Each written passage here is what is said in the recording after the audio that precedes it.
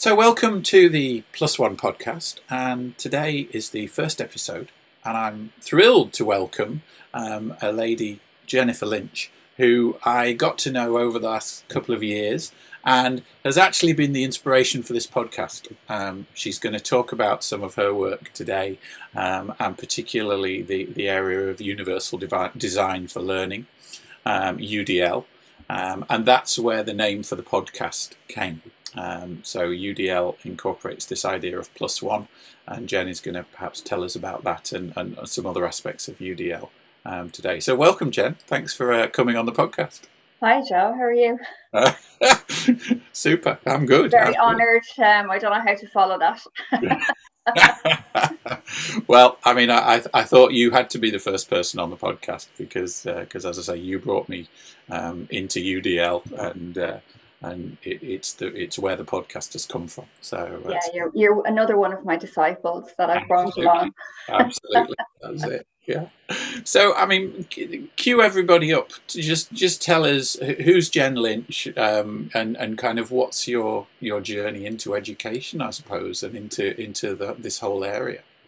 Yeah, so I suppose I returned to education as a mature student, actually, and I always wanted to do a degree. So, like, my background is as a dental nurse. So I was a dental nurse for a long time, but I always had this, I suppose, grow inside me that I really wanted to do a degree. And to be honest with you, I never felt clever enough or academic enough to do a degree the first time round.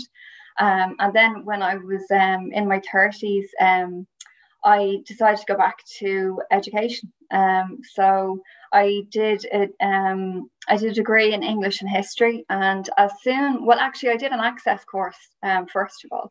And as soon as I did the access course, I thought, oh, this is me. This is me. I found my tribe, and I just wanted to teach adults. So I did my degree, and then I did my HDip. When I left university first, I suppose I thought I kind of wanted to get away from dental nursing altogether. But the funny thing was, like, I suppose life is a way of kind of bringing you back to things. And I came across an advertisement as a dental nursing teacher.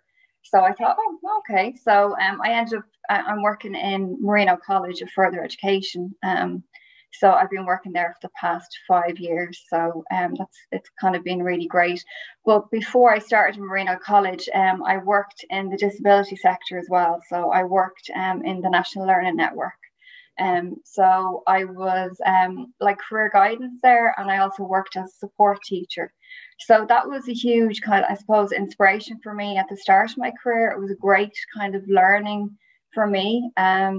It really taught me, I'm so grateful for being in the disability sector and, seeing the innovation behind the disability sector.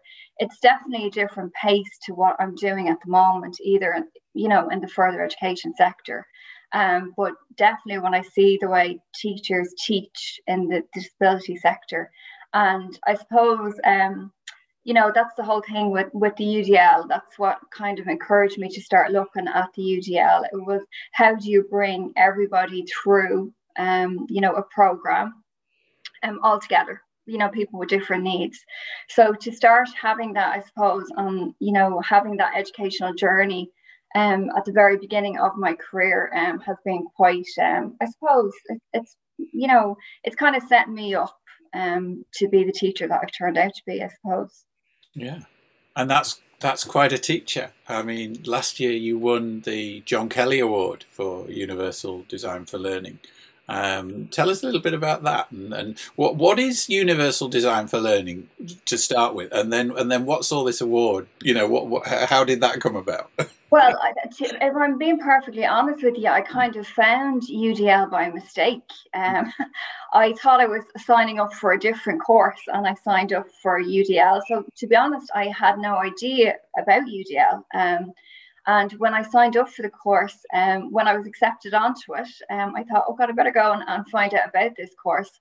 But as soon as I read about UDL, my mind was blown. I thought, this is just absolutely amazing. So UDL, as you know, Joe, because you're one of my disciples, Universal Design for Learning, it's how you, I suppose it's how the brain works, and how everybody's brain is different, and how we all learn differently. So I think that's really important for us as teachers and lecturers to understand that everybody learns differently. So it's really about offering students choice.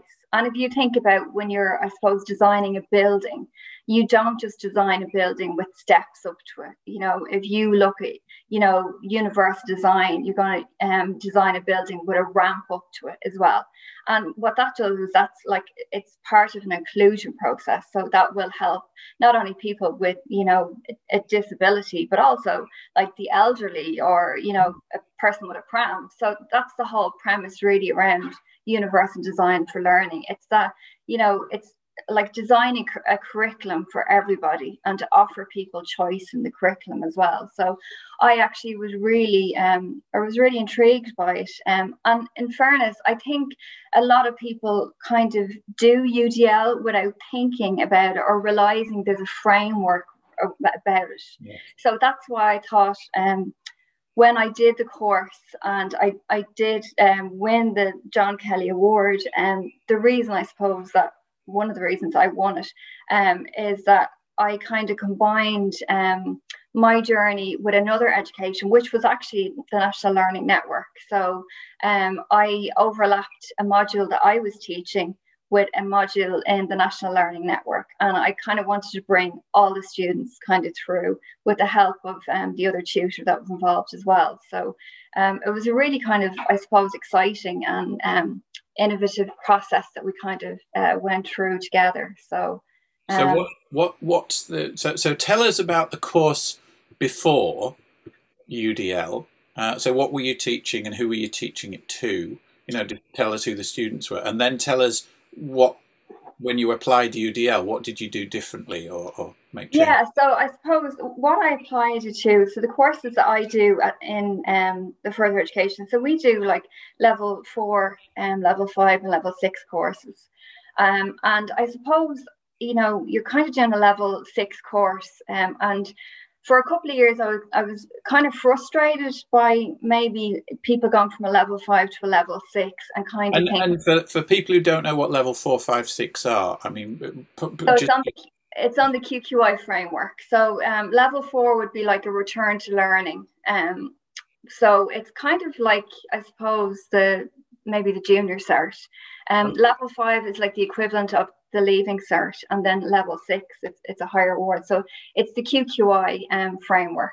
Okay, so this is kind of towards the end of school and the beginning of college. It's that kind of it for people who aren't in Ireland, for instance, who are trying to place these things. Yeah, exactly. So I mean, like, you know, when people finish their leaving cert, they can choose to apply to the CAO, which we have. I think in this country we have a bit of an obsession of applying to the CAO and getting into university. Or the other alternative is to do a course in a PLC course. So I suppose what I found was our students were very diverse. So we have students that maybe didn't get enough points to get into university. So they have chosen to come back and do a PLC course. And that's kind of like, that will bring them into university the following year, you know. There's a progression route there. Or we had students coming back to education after, a long time away from education. So you might have young mothers with kids that will decide, you know what, it's my time now, I want to go back to education. And then you have a lot of, foreign national students that are coming in and they want to get themselves an education, but English isn't their first language. So if you have, you know, all those different cohorts in your class, how can you bring them all through successfully? And that's where universal design for learning comes in. Right. So you're not talking about just disabled people. You're talking, I mean, whatever disability means, you're talking about quite a wide spectrum of what mostly adult or all adult learners. Yes. Yeah. I mean, I would say universal design for learning enables people. You know, it's not just for people that are disabled, but we all have some form of disability. Every one of us have Yeah. some form of disability. I mean, I wouldn't be fantastic at maths. So I would say that that gives me trouble, you know, in my life, that I can't work out a percentage off the top of my head. That was something that I struggled with in school. You know, maths wouldn't be. So we all have, and I'm not trying to poo-poo this, but No. we all have challenges, you Mm. know. So whether it's that person who has 2 or 3 kids, and they're returning to education, and that's a challenge, you know, for them, that they're coming back to education. Somebody that English isn't their first language, somebody that has dyslexia, somebody that has dyspraxia. So how do you offer them a level playing field and bring people through at the same time? So But I you're mean, not looking. do educators not do that anyway? I mean, is this not built into modern education anyway, that we give everybody a level playing field, or is it something that we still need to do work on? I think the curriculum is built around this idea of an average student. You know, I think that, you know, module descriptors that we get and we use, it's this idea that people are at a certain level, and this is why they call it level 4, level 5, or level 6, and you're supposed to be at that level. But what happens if you kind of, you're not at that level? You know, how and who are you to say that I'm not at that level, or who am I to say somebody else is not at that level? So again, it's about kind of offering choice to people. And in an ideal world, we'll all sit in a classroom and we'll all be academically the same, but that doesn't happen, you know. Some people, you know, some people would struggle more academically with some subjects and not other subjects, you know. Some people would struggle with writing English. And I mean, I'm sure you know yourself, Joe, if you sit down to a computer and you're told to write a 2,500 word essay, you know, it takes people a long time to get their head around writing a 2,500 essay. Yeah. So why not offer someone the choice, you know? So instead of focus on the written word, why not focus on a little bit of creativity? So offer the students choice of doing something alternative to that. So what might be an example of I mean, what's an alternative to writing the essay? Because I mean, Yeah, well, that's a standard ask these days, isn't it? yeah, absolutely, and that's the thing. But I suppose an example for that would be the project that I did for the John Kelly Award. So on the module descriptor, it was 2,500 word essay. And I thought, you know, some of the students, as I said, English wasn't their first language.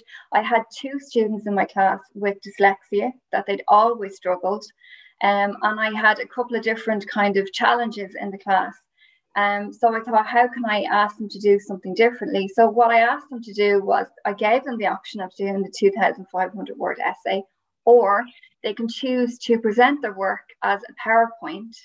And they could talk over the PowerPoint as they were presenting it. Obviously, you have to give them different criteria. So they had to talk for 10 minutes and they had to have 10 slides. That's the equivalent of 2,000 to 3,000 words. So what's the difference between somebody writing it and somebody orally expressing themselves? And sometimes people can orally express themselves a lot, you know, better than what they can, you know, particularly if English isn't their first language, or someone that has dyslexia.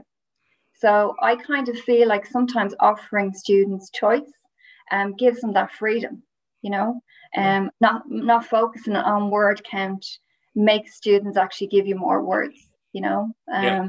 And I mean, you're also, I suppose, with something like PowerPoint, for instance, you're engaging visuals, you're engaging imagery and stuff like that, which perhaps uses different learning centers to just writing stuff down on a page. Yeah, I mean, I have to say, even this year with the online learning, a lot of my students this year presented, I'd say 99% of their work through PowerPoint.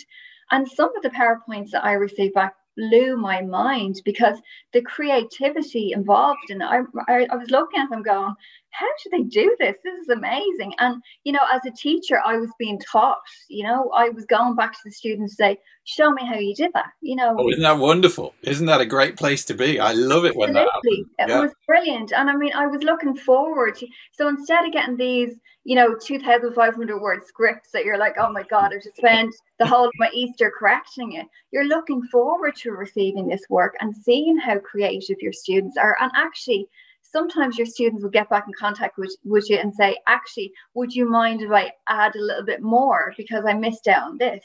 So offering them, you know, a creative outlet, Yeah. I think is really important. So stop focusing on, you know, that narrow-minded 2,500 word written essay, you know. I think there's more to life than that. So it seems from what you're saying, and I mean, correct me if I'm wrong, are the students themselves feeling more engaged with the material and what they're being asked to do as a result of being given choice? I think so. I think giving them the freedom to choose definitely, you know, I suppose they feel like they're authors of their own work, you know. Like another example that I have is this year, because I teach on the dental program, I teach on the level 6 dental program. Reflective practice is very important for our students, and it is in all science subjects. And they had to write a diary entry every single day. And we found that this is really, really taxing. So what we've got them to do is they now have the option of recording their diary entry, either visually or verbally. So you know how great they are, like students are on WhatsApp and sound notes.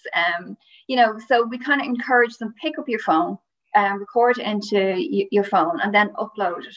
And that's worked really, really well. So, and again, you're getting more of the creative side, and I suppose they are the authors of their own story there, I think, you know. And there's not this focus on just sitting down at the end of the day and typing out, you know, a diary that everybody doesn't like doing. So very few. That sounds a bit kind of like maverick, doesn't it? So you're asking people to use their phones? Yes. Well, I mean, I feel like, you know, at this stage in our lives, why are we fighting against technology? You know, why not go with technology? So, and I mean, I've incorporated that a lot this year. Obviously, we've had to be online, but the last couple of years, you know, sitting in a lecture hall and you're watching the student and they're, you know, scanning through Facebook or Instagram, or so why not use this technology that's in their hand? So, you know, use it to their advantage. So encourage them to take out their phone. You know, we're not the oracles anymore. We don't know everything. I think we're like, Google has definitely outdone us from that part of it. So encourage them to, you know, participate in the class using technology as much as they can. So, you know, if the technology is there to record sound notes, record it. You know, why not? You know, if you can take a video, I'm often asking my students for evidence. So if they can take a video of a tray that they've set up in the dental surgery, why not? Why can't they upload that as evidence? You know, what's to say they can't do it? Yeah. So I think rather than fight against technology, because I think at this stage of our career, if we're still fighting against technology, you know, it's a losing battle at this stage, you know. So I think encourage rather than, you know, discourage, really. So going back to something you said a minute or two ago, then, so are you not a fan of kind of sage on stage, of you being the fount of all knowledge? I think that's the worst thing in the world. I suppose the thing, I am the eternal student. I was kind of laughing to myself because although I returned to education in my 30s, I have been doing courses ever since 2011. Every year I've been doing courses. So for me, I think as a teacher, I have a lot of empathy for students. So I don't feel like I know everything about a subject. And one of the first things I always say to my students is, listen, I might know something about this, but I'd really love you to come in and tell me something that you know. So, you know, because I'm dealing with adults on a daily basis, you know, you don't know their background. You don't know, you know, what their experience has been. And they might know 100 times more than you do on a specific subject. Yes. So why not kind of bring that forward into your class? Why not encourage that dialogue with them? And instead of me saying to them, I know everything and you know nothing, so you need to sit there and listen to me, it's like, come into the class, show me the new technology, or let me show you something, go off and learn it and come back to me and show me more, so I don't have to be the expert in everything. And I think that's been a revelation for me as a teacher, that I don't have to be the expert at everything. The students, that they can be just as expert as I can be, Does that not, I can imagine, and I mean, certainly for me, that might be quite scary for some teachers or some educators, that they're in a situation where perhaps their students know more than they do about certain subjects, and if so, does that invalidate me as a teacher? Does it make me less important or less viable, if you like, in the role that I see myself in? Yeah, well, listen, I'm sure there's plenty of teachers that will feel like that, but I think the good teachers will never feel like that. I mean, we all love to see somebody in the class, maybe a mature student that knows a lot about something, Yeah. I mean, I know personally I do. Like, for example, this year, even in my class, we basically, what we do is, in the dental nursing, we train students that have never stepped foot into a dental surgery. They've no experience, so they're going to get work experience 2 days a week. So they're called the PLC students. But then we have skills to advanced students, and some of these women and girls have been working as dental nurses for 10, 20 years. So who am I to say that I have like all the answers? And I love them coming in and saying to me, oh, we use such and such a material, or we find this is great, and if I kind of got offended every time I was, educated by a student, I think I'd be in the wrong job, to be honest. Yeah. As I said, I think really, for me, I love being a student, and I love learning off my students too. Is this phrase that I've come across, kind of reading the literature and being on a few of these courses myself, this co-created learning? Is this what you're talking about? Is kind of like it being a journey together, rather than a journey where you're telling people to go that way and that's the only way to go? I think we're all on a journey, aren't we? Like, I think we all, I think education is a journey, and I think if we're lucky enough to be on a journey with our students, we have, I feel like I have the greatest job in the world sometimes, and I think that if I can be in a class and go on a journey with our students and co-create with our students, I think that's fantastic, and every day I go into my job and, I am taught new things. As I said, when you get a PowerPoint presentation that you think, oh my God, I didn't know you could do that. Like, that's unbelievable. That makes me curious, and that makes me want to go and learn more. It doesn't stop me in my tracks and say, oh, I don't know that, so, and they shouldn't know that. It makes me more curious, and I think that nobody should stop learning. I think everybody should. And I mean, I got this opportunity to go back to education, and I'm so grateful for it. And I suppose for me, it's to pass that opportunity on to other people. And like, education for me is more than about learning about a specific subject. Education is multi-layered. It's about self-esteem, it's about confidence, it's about giving somebody a chance at a new life. And sometimes people take the chances, and sometimes the time isn't right for people, that they'll start a course and then they think, actually, this is not for me, and they'll leave. Well, hopefully they'll come back to it. I think personally for me, education has totally changed my life. Totally. Like, I suppose when I went back to education, I had just gone through like a marriage separation. I had 2 young kids, and I kind of thought, what am I going to do in my life? How am I going to get through this? And I wanted to, I suppose, to make something positive out of something negative, and maybe to inspire. I think maybe for me it was to go back and inspire my kids. But it's just I don't think I've inspired them, by the way, at all.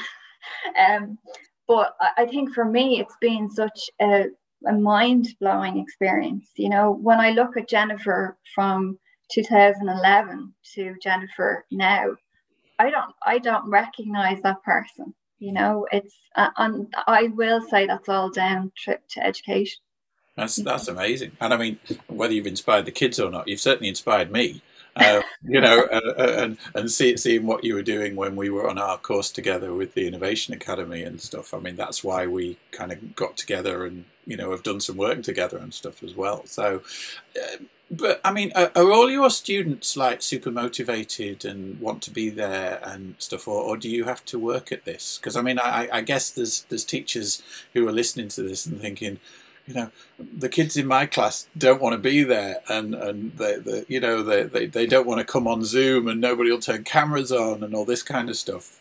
Yeah, I mean, I suppose I worked very hard. I worked very hard at the start of the year to, I suppose, bond the students together a lot. And at the start of the year, even with COVID, we could bring the students in for one day a week. And I worked very hard for them to kind of bond as a classroom. And at the beginning of any year, all students, I would say, well, the majority of students are quite motivated. This is something new. They want to change their lives. It's a new challenge for them. And maybe by October or maybe November, you can see people are being demotivated. Yeah. Exactly. And then you can see whose mommy has sent them to do a course, or who kind of picked a course not really knowing what it was about. So, of course, I mean, look, we all have motivation, moments of motivation and moments of demotivation, but I think online, what I found particularly really important this year, and I mean, we did a lot of training, actually, myself and yourself, but the importance of getting the students at the beginning of the year to turn on their cameras and be present in the moment. And I think that's the feedback that have come back from my colleagues, is that a lot of people are teaching to blank screens and they find it very difficult.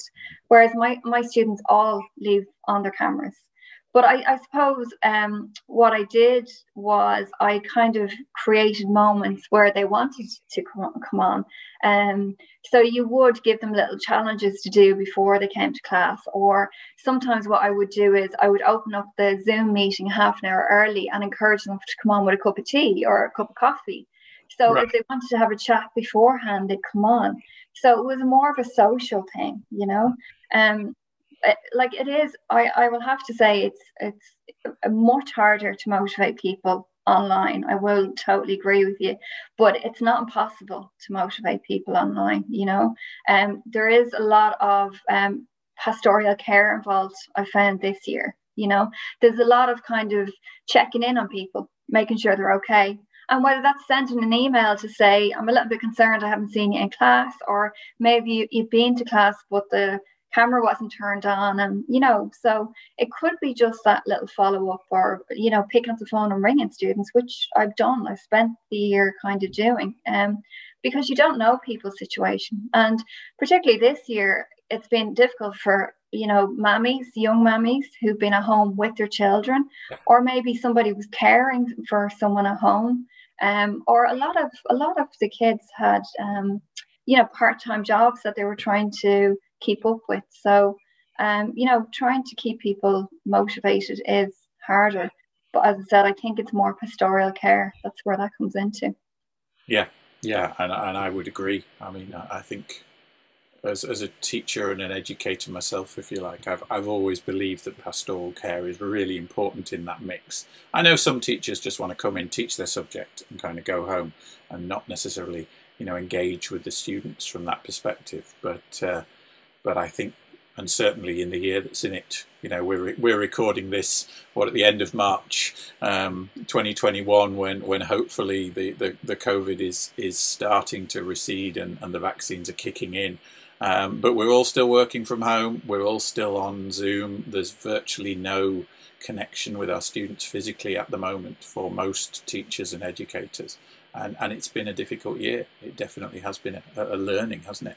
Yeah, and I mean, I think that's maybe something that the students really miss. It's like it's the social aspect, and sometimes that's kind of taken for granted. I mean, when you look at the universities and the colleges and these fabulous big campuses Mm. and lots of amazing facilities, and people can't access that, and there's a reason that I suppose universities have these fabulous campuses, because it is about bringing students together, and it is the social aspect is so important. And I mean, like, when I went to university, I made some great friends there, and I'm still in contact with these friends. We have a Facebook page from our HSIP that we still keep in contact with. So that was really important. I think we can't underestimate the importance of the students leaving the class and going for a coffee and having a conversation going, did you know what your mom was talking about? Joe didn't make any sense in that class. And for someone to say, well, actually, I think this is what he's trying to say. So, sometimes the process, and the thinking doesn't always happen in the class.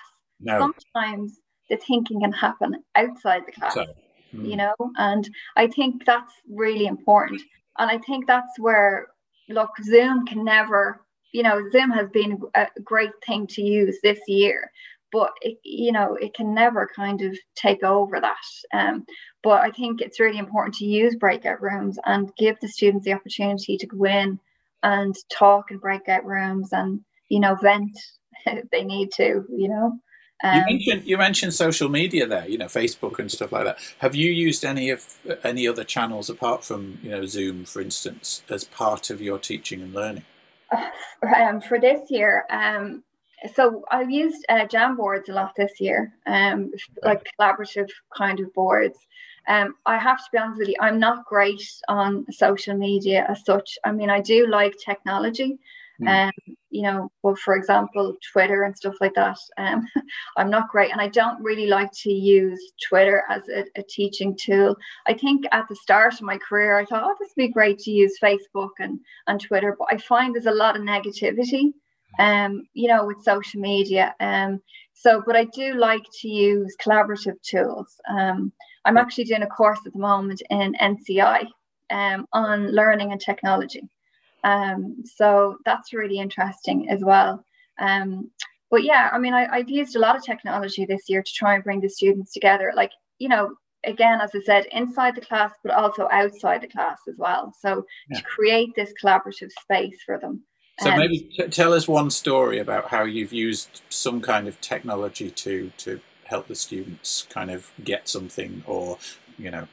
Yeah, so like I suppose at the start of the year I started to use Jamboards, and for anyone that has used Jamboards or who hasn't used Jamboards, it's in the Google Suites, and I'm a big fan of Jamboard. And it's a free tool, Jamboard, is it? It's a free tool, yeah. It's fantastic, and it's a collaborative board.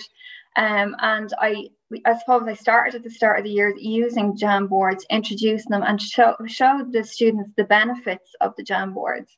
And then actually, the college got a license for Padlet. So I moved to Padlet as well. So that's exactly more or less the same. I know some people either love Padlet or hate it, but because we had the license for it, I could do everything on it.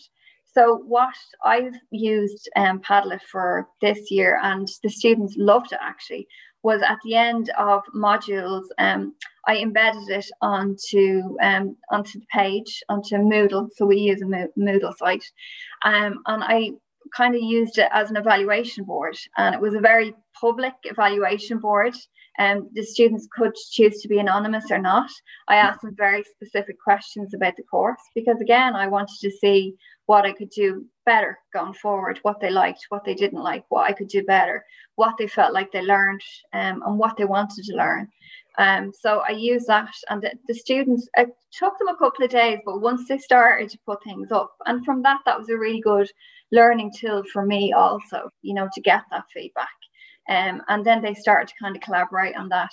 And then also what I do is I use it as a glossary board as well, Padlet. So I embedded it into Moodle, and a lot of, I suppose, the theory, the language that they'll hear this year, be quite scientific. So I encourage them to investigate words. You know, the first time they hear a word, go off, investigate it, look it up, and put it on the glossary board so we can refer back to it. So that's a kind of a live glossary board, and then they can use that for a revision tool as well. So that kind of worked really well because they could embed YouTube clips, they could embed, you know, lots of different websites.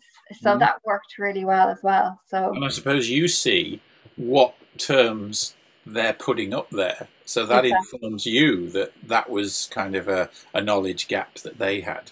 Absolutely, that's it. And sometimes, you know, when you're online and you're asking people at the end of the class, did everybody understand it? There's lots of people in the class that don't understand it, but they're, you know, that maybe they're too embarrassed to say, well, actually, I didn't get that.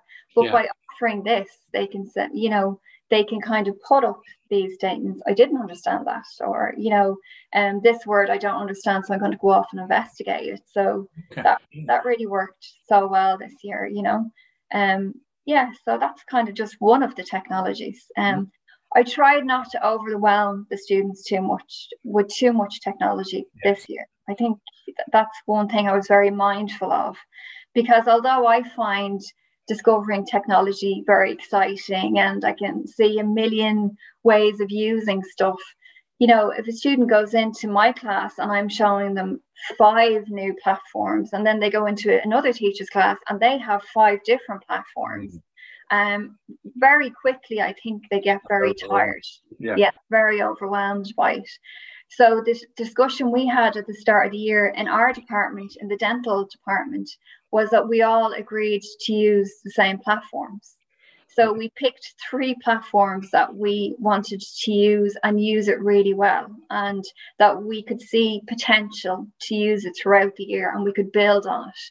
So the students, you know, they got to use Moodle, they got to use Jamboards, they got to use Padlets, and the other one that I used a lot this year was like Edpuzzle as well. They love that, you know. And look, YouTube is fantastic as well. But yeah, I tried, and I think that would be probably a tip I'd probably give teachers: try not to overwhelm students with technology, you know. You know, again, it's like we all assume things sometimes. So we assume people have, you know, access to Wi-Fi and they've access to all these, you know, laptops, and but often students don't, you know. Yes, so we've got to be more inclusive and aware of the fact that maybe they only have a phone to come in, Absolutely. or they only have a Padlet, a tablet to come in on, or whatever. Okay. That's super. Right. Well, we're kind of 40 minutes in, and I mean, it's incredible the ground we've covered. I'm just going to kind of ask you a few more specific questions. And I know you gave me some information before we started today. So one of the questions is, are there any books that we should all read as educators? And I think you put down The Hidden Lives of Learners by Graham Nuttall. So why The Hidden Lives of Learners? Why should we all read that book? Well, I came across this book, actually, believe it or not, when I was in college, when I was in my HDip, and I was reading all sorts of books for education. I was reading Freire and everyone else. So, but this book kind of really stayed with me, and I love reading. I read a lot, but the thing about me is I forget I forget things really quickly. Yes. So I'll never remember the author, and I'll never remember the name of the book. But I actually revisited this book, and I never revisit books because I just feel like there's too many books, you know. But this book really stayed with me, actually. And again, if you look up YouTube, there's a really good clip on YouTube as well about this book as well. But I kind of went back to it when I started in Marino. I had it upstairs and I went back. So basically, the whole premise of the book is, I suppose, as a teacher, there's 3 areas in teaching, you know. So as a teacher, you go into a class and you have this information that you have to give to your students. So we're focused on the curriculum. We're focused on our module descriptor. We're focusing on, as you said, being sage on the stage and pouring this information into, you know, that's really our job, you know. But the next part of education then is the social aspect. So how much the students learn from each other, you know. So what goes on, you know, with each other, the social aspects. And then the third part of education is when students actually are interested enough to listen to the information the teacher has given, you know, learning through their peers, but how they become independent learners outside as well. So they're interested enough to say, actually, that was something interesting. So I'm going to kind of leave, you know, I'm going to go off and do a research. And to create that independent researcher is what we all want fundamentally of our students, you know. And again, that I loved reading that book. It was just some a book that kind of stayed with me, because, you know, as I said, as a teacher, we think that's our responsibility is to teach, but as a student, there's so much more to it, you know. And you seem to build that into your process in a way that you share ideas with your students, but then you give them the opportunity to go off and build on those ideas and come back to a Jamboard or a Padlet or whatever. So that seems to be taking those 3 ideas and incorporating them into your teaching. Yeah, probably. And I think maybe that's why the book kind of sang to me so much, because remember, I read it as I was doing my HDiP, so I was a student, but I could really see the benefits of it. And I thought, this is actually really great, because, you know, I can go in and sit in a philosophy of education lecture, and like, what do I actually know about it, or what do I want to know about it? So, you know, you can come in and lecture me for an hour. Am I interested enough to sit down and have a coffee and talk to my peers about it, and then go over to the library and find a book about it? So how do you ignite that spark in somebody?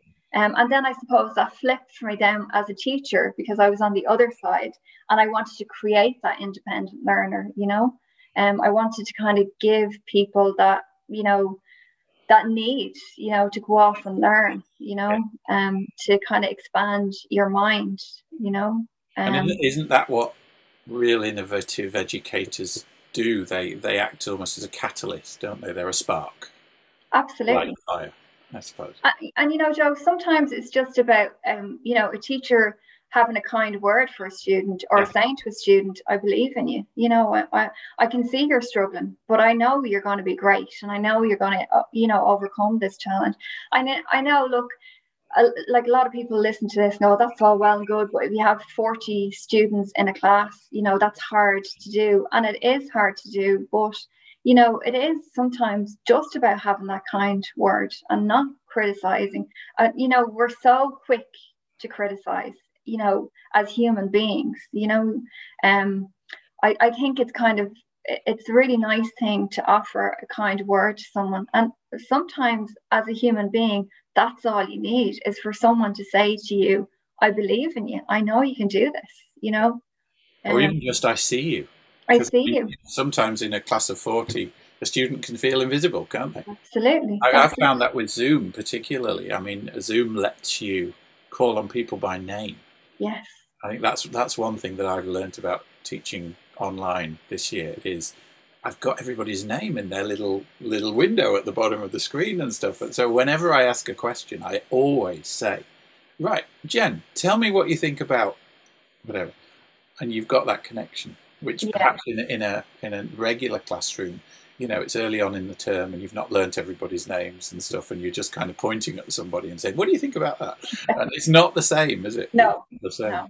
It's look, it is sometimes that a personal touch, you know. It's as you said, as a student, being seen and being heard, you know. And a lot of people come back to education with such bad experiences, whether they're a 17-year-old that has just literally, you know, like I spend the first couple of months when I'm teaching, and people putting up their hand and saying, you know, Miss, can I go to the toilet? I'd be like, okay, first of all, my name's Jennifer. And second of all, yeah, of course you can go to the toilet. You're an adult. But, you know, and I totally get why in secondary school they have to do that. I mean, you know, it's all about discipline and classroom management. But, you know, as an adult, some people return with this negative voice in their head saying, you were never good enough. You're not good enough. You're still not good enough, you know. And sometimes they just need someone to flip that switch and say, you're totally good enough. I can see your potential. You know, you amaze me every day. I can't wait to see your PowerPoint presentations, you know. So I think that's, you know, really important as well. Fantastic. So I suppose to round off, the podcast is called Plus One Teaching. So what's your actionable plus one, if you like, that you'd like to give the rest of us as educators and as listeners, if you like? What would you like us to do? Well, again, I suppose because I'm associated with UDL and because I believe in it so much, I would love people to go off and kind of read up about UDL. As I said, just put it into Google if you've never heard of it. And if you have heard of it or if you've done the course, implement one thing, give one form of choice during the year. It doesn't have to be directly related to an assignment. It can be something that you do in the classroom. Like, look at the framework, see how you can change your teaching, because it really does change your teaching. UDL will absolutely blow your mind. It really is. So, that would be my plus one. If you're feeling weary or you feel like, oh, I really want to make a change, I've been doing the same thing for 10 years, my students are very demotivated. What can I do? Look up UDL, there's great courses that AHEAD and UCD do. They'll be rolling them out again next year. So, look them up and, read the framework. That's the other thing about the framework of UDL is anybody can read it. It's so user friendly. It's in plain English, simple English, that people can have that aha moment and go, oh yeah, actually, I really get this. And it's kind of, it's open as well, isn't it? I mean, they've shared it. They want people to pick it up and run with it. And use it and stuff, so yeah, there's so many YouTube clips on it. I've done lots of courses online of UDL. I've done CAST courses. So they want people to spread the word, and get into it. I suppose if I have a plus two, Joe, am I allowed to have a plus two? You're allowed to have a plus two, yeah. Yeah, I suppose for me as well is never stop learning, never stop being a student. I think there's so much joy in learning and so much joy in feeling like you've achieved something and you've accomplished something and you've learned something new. Even in as an elder teacher, you can still say, actually, that's something new and I didn't know that. So yeah, keep learning and have empathy for your students. Yeah. That's the way. Definitely. I mean, definitely echo both of those. Yeah, absolutely. Look, I'm the biggest procrastinator known to man. I'll do everything to avoid, handing an assignment, or I know that something's due tomorrow. Oh, I better sit down and do it. Like, that's exactly what students do. So we're all the same, Yeah. So never stop learning. That's fantastic. Well, look, I think we'll wrap it up there. Thank you so much for giving your time today. I think that's been a great start to the podcast, and I think you've given us some super food for thought. And as always, I've been inspired by listening to you. So thank you very much for coming on. Thank you for having me on. Okay, all right, and we'll draw a close there. Thank you so much. Great, thanks.